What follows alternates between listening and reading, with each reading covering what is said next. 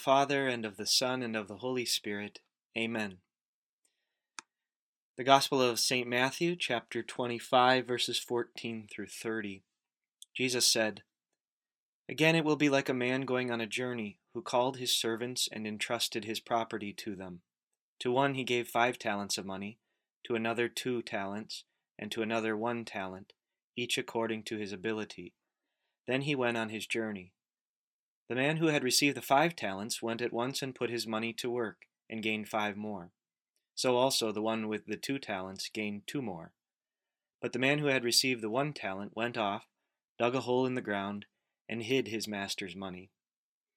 After a long time the master of those servants returned and settled accounts with them.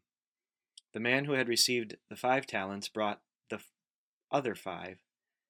'Master,' he said, 'you entrusted me with 5 talents. See, I have gained 5 more.' His master replied, 'Well done, good and faithful servant.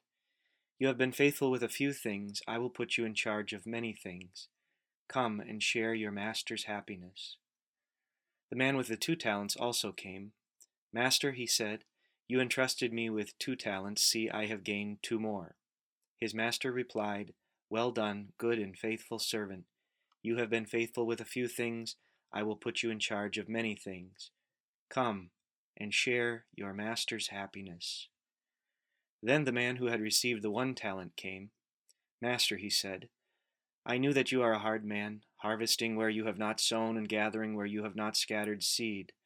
So I was afraid, and went out and hid your talent in the ground. See, here is what belongs to you.' His master replied, 'You wicked, lazy servant. So you knew that I harvest where I have not sown and gather where I have not scattered seed. Well, then you should have put my money on deposit with the bankers, so that when I returned I would have received it back with interest. Take the talent from him and give it to the one who has the 10 talents.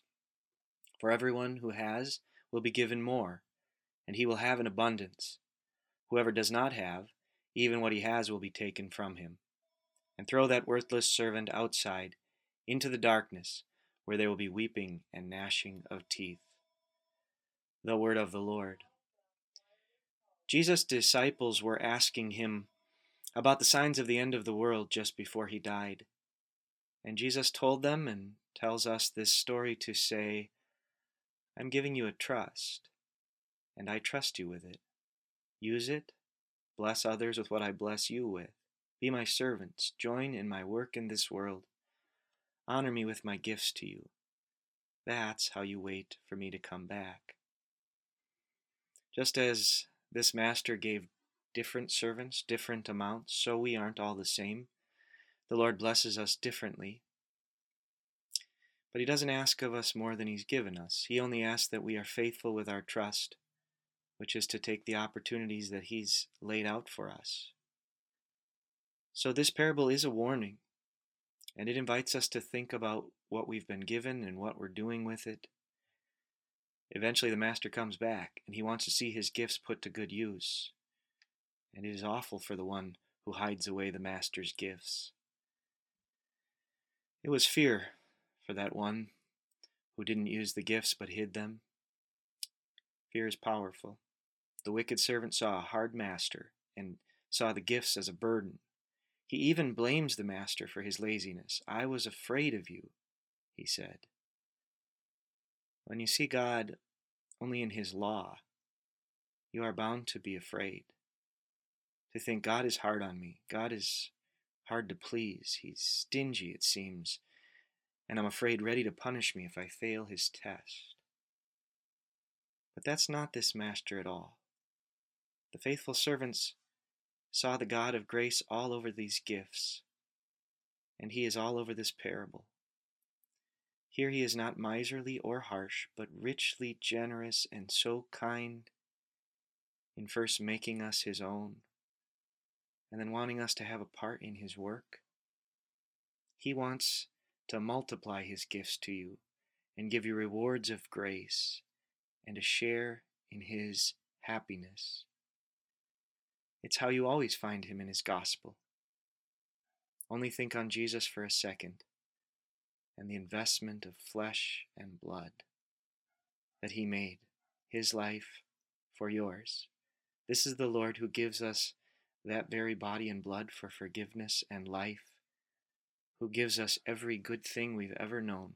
He's the kind of Lord who turns 2 talents into 4 and 5 into 10. He's the kind of Lord who sows and sows, who gives increase to the undeserving, who trusts his servants and graces them with being part of what he's doing in this world for good. The kind of master who wants to say to you, well done, come on in, share in my happiness. You've been faithful with a little, and now I have much more good for you forever. Who knows when he will return? Who cares? We have blessed work to do, and that is our focus and joy today.